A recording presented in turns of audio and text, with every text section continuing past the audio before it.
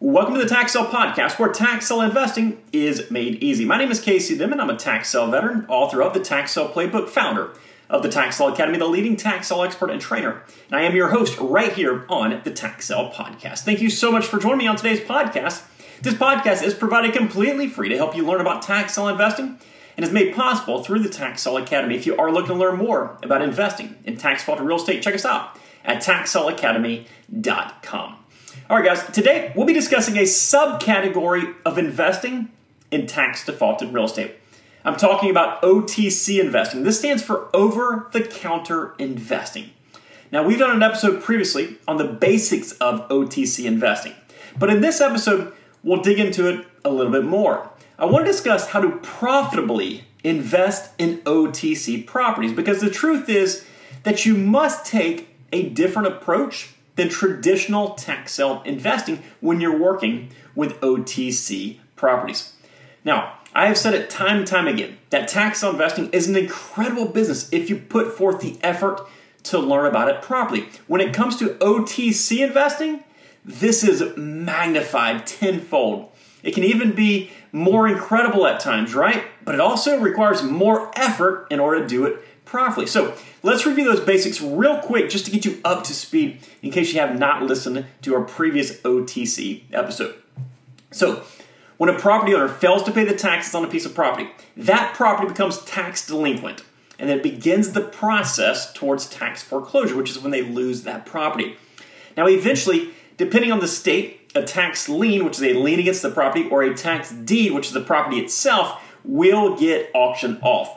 If no one bids on the lien or the deed to that property, it'll go unsold, and then it becomes available over the counter or OTC in many, many states. This means that OTC properties are tax defaulted properties that you can purchase without bidding on. The name implies that it comes from the history of just walking into the county office and buying a property directly over the counter from the county. You walk out with the property just like you're buying groceries. Now, this is still mostly true in many areas. In other areas, there might be a slight variation to that specific process, but the end result is that you're able to buy properties directly from the county without bidding. OTC purchasing allows you to take all the time you need to research that property. You're not rushed to get it done prior to an auction starting. It allows you to buy that property on your schedule. It removes the auction competition, the auction setting. It also allows you to really dial in your selling approach prior to your purchase. And on top of all this, most of the time, you'll be buying these properties for just the amount of the back due taxes or even less, and you're going to know exactly what you're going to pay ahead of time. That way you can pre-plan how much money you'll make off of a specific investment.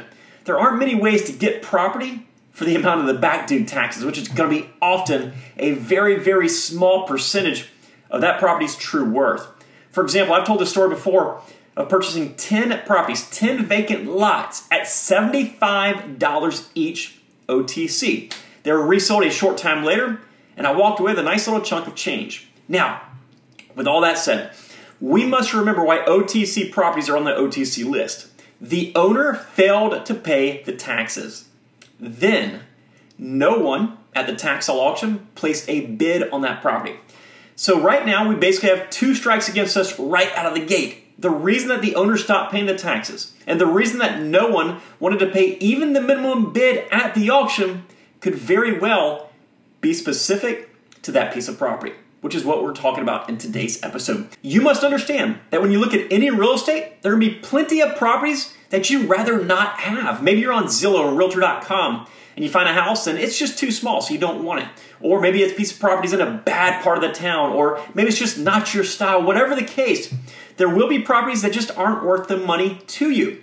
Now, when you look at a tax sale list, the percentage of properties that you don't want is really going to start increasing very quickly. Guys, you have to remember that we never buy properties based on price alone. We buy properties based on price compared to their value to us. Buying useless properties just because they're cheap is a recipe for disaster. So, traditional real estate, you're going to have properties you don't want.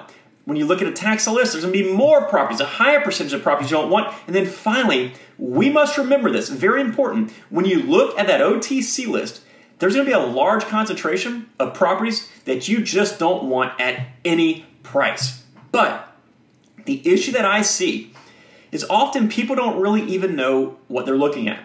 So they revert back just to price and how cheap they can get that property. Sure, it's a vacant lot, or maybe it's a dilapidated house. It's this or it's that. But what exactly is it as an investment? That is the most important question. While it can work from time to time, OTC investing is much, much more than simply reviewing an OTC list, finding 10 amazing deals, and then reselling them without much thought, creativity, or effort. Instead, remember those 10 properties I told you that I got for $75 each? These are properties that the locals thought were valueless. There was an abundance of lots in that specific subdivision on the open market. So what did I do? I had a very specific strategy. I created demand. I pre-arranged my buyers. I bought the properties, then I resold them to those pre-planned buyers. Obviously, there's a lot involved in each one of these steps, but here's the point. I use strategy. In order to invest in OTC properties profitably and successfully, you must be diligent and creative in your efforts, and you must have a strategy before you buy those properties. So many new investors just want to pick up a list of properties and choose the best one and make money without any effort. And that might work in traditional real estate, and it might even work in traditional tax sale investing from time to time. Just pick the one that has the maximum amount of profit. Go to the auction with your max bid based off the value that you assign to that house or that lot. Pick the property or multiple properties wherever you can make money and buy them up. I am all for that approach. Do it over and over and over again if it works for you. Most of the time, however, when it comes to OTC investing, it's not going to be as easy as simply choosing the most profitable property right out of the gate without much effort or thought behind it. Instead, you're going to need to review the properties, research them like we teach in the academy, then develop a strategy for that specific property. When you invest in OTC properties, there usually won't be a clear-cut winner just scanning that list. I look at every single property on an OTC list as a challenge to me. If it's a landlocked 2-foot by 2-foot parcel of land, I ask myself, how exactly could I make this property profitable to me and my business? Maybe sell it to a neighbor.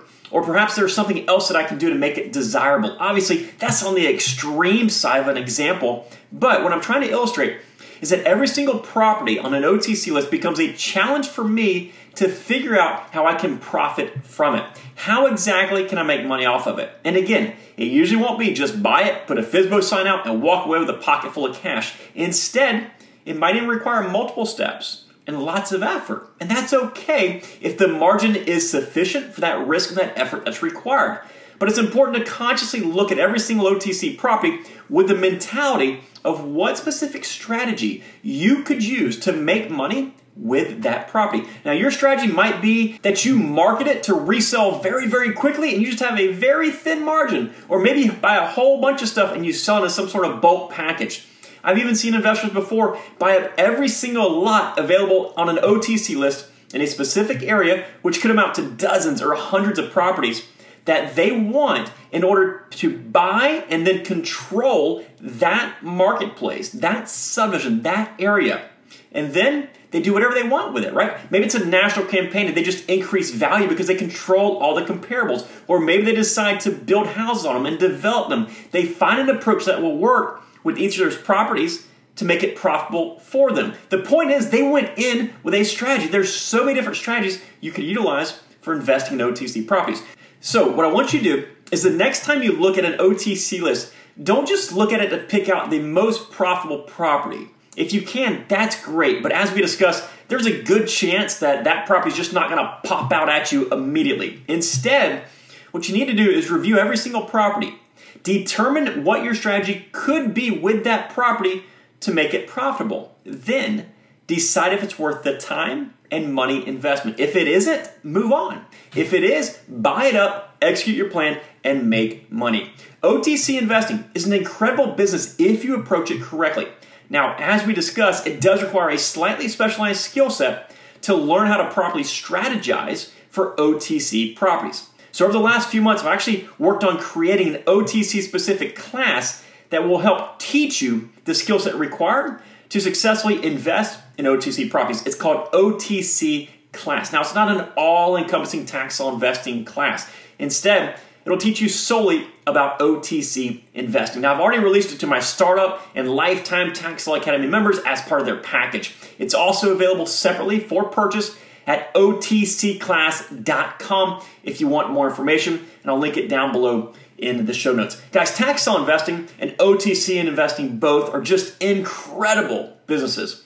Now, if you're ready to start or if you're ready to grow your business, please remind yourself to always continue learning. Always strive for more knowledge on how you can operate your business more efficiently and more profitably. To this day, despite many, many years of experience, learning different strategies, different processes, systems, techniques, that has been the catalyst to the growth in my tax sale business.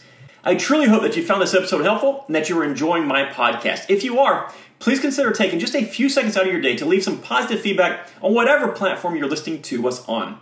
It really gives us the motivation and desire to continue to expand our business on both the free and premium sides, so we're able to help out as many new tax sale investors as possible, and we truly hope that we have at least a small impact on your tax sale success. Thank you so much for joining me on today's episode. Take care and make it a successful day. See ya.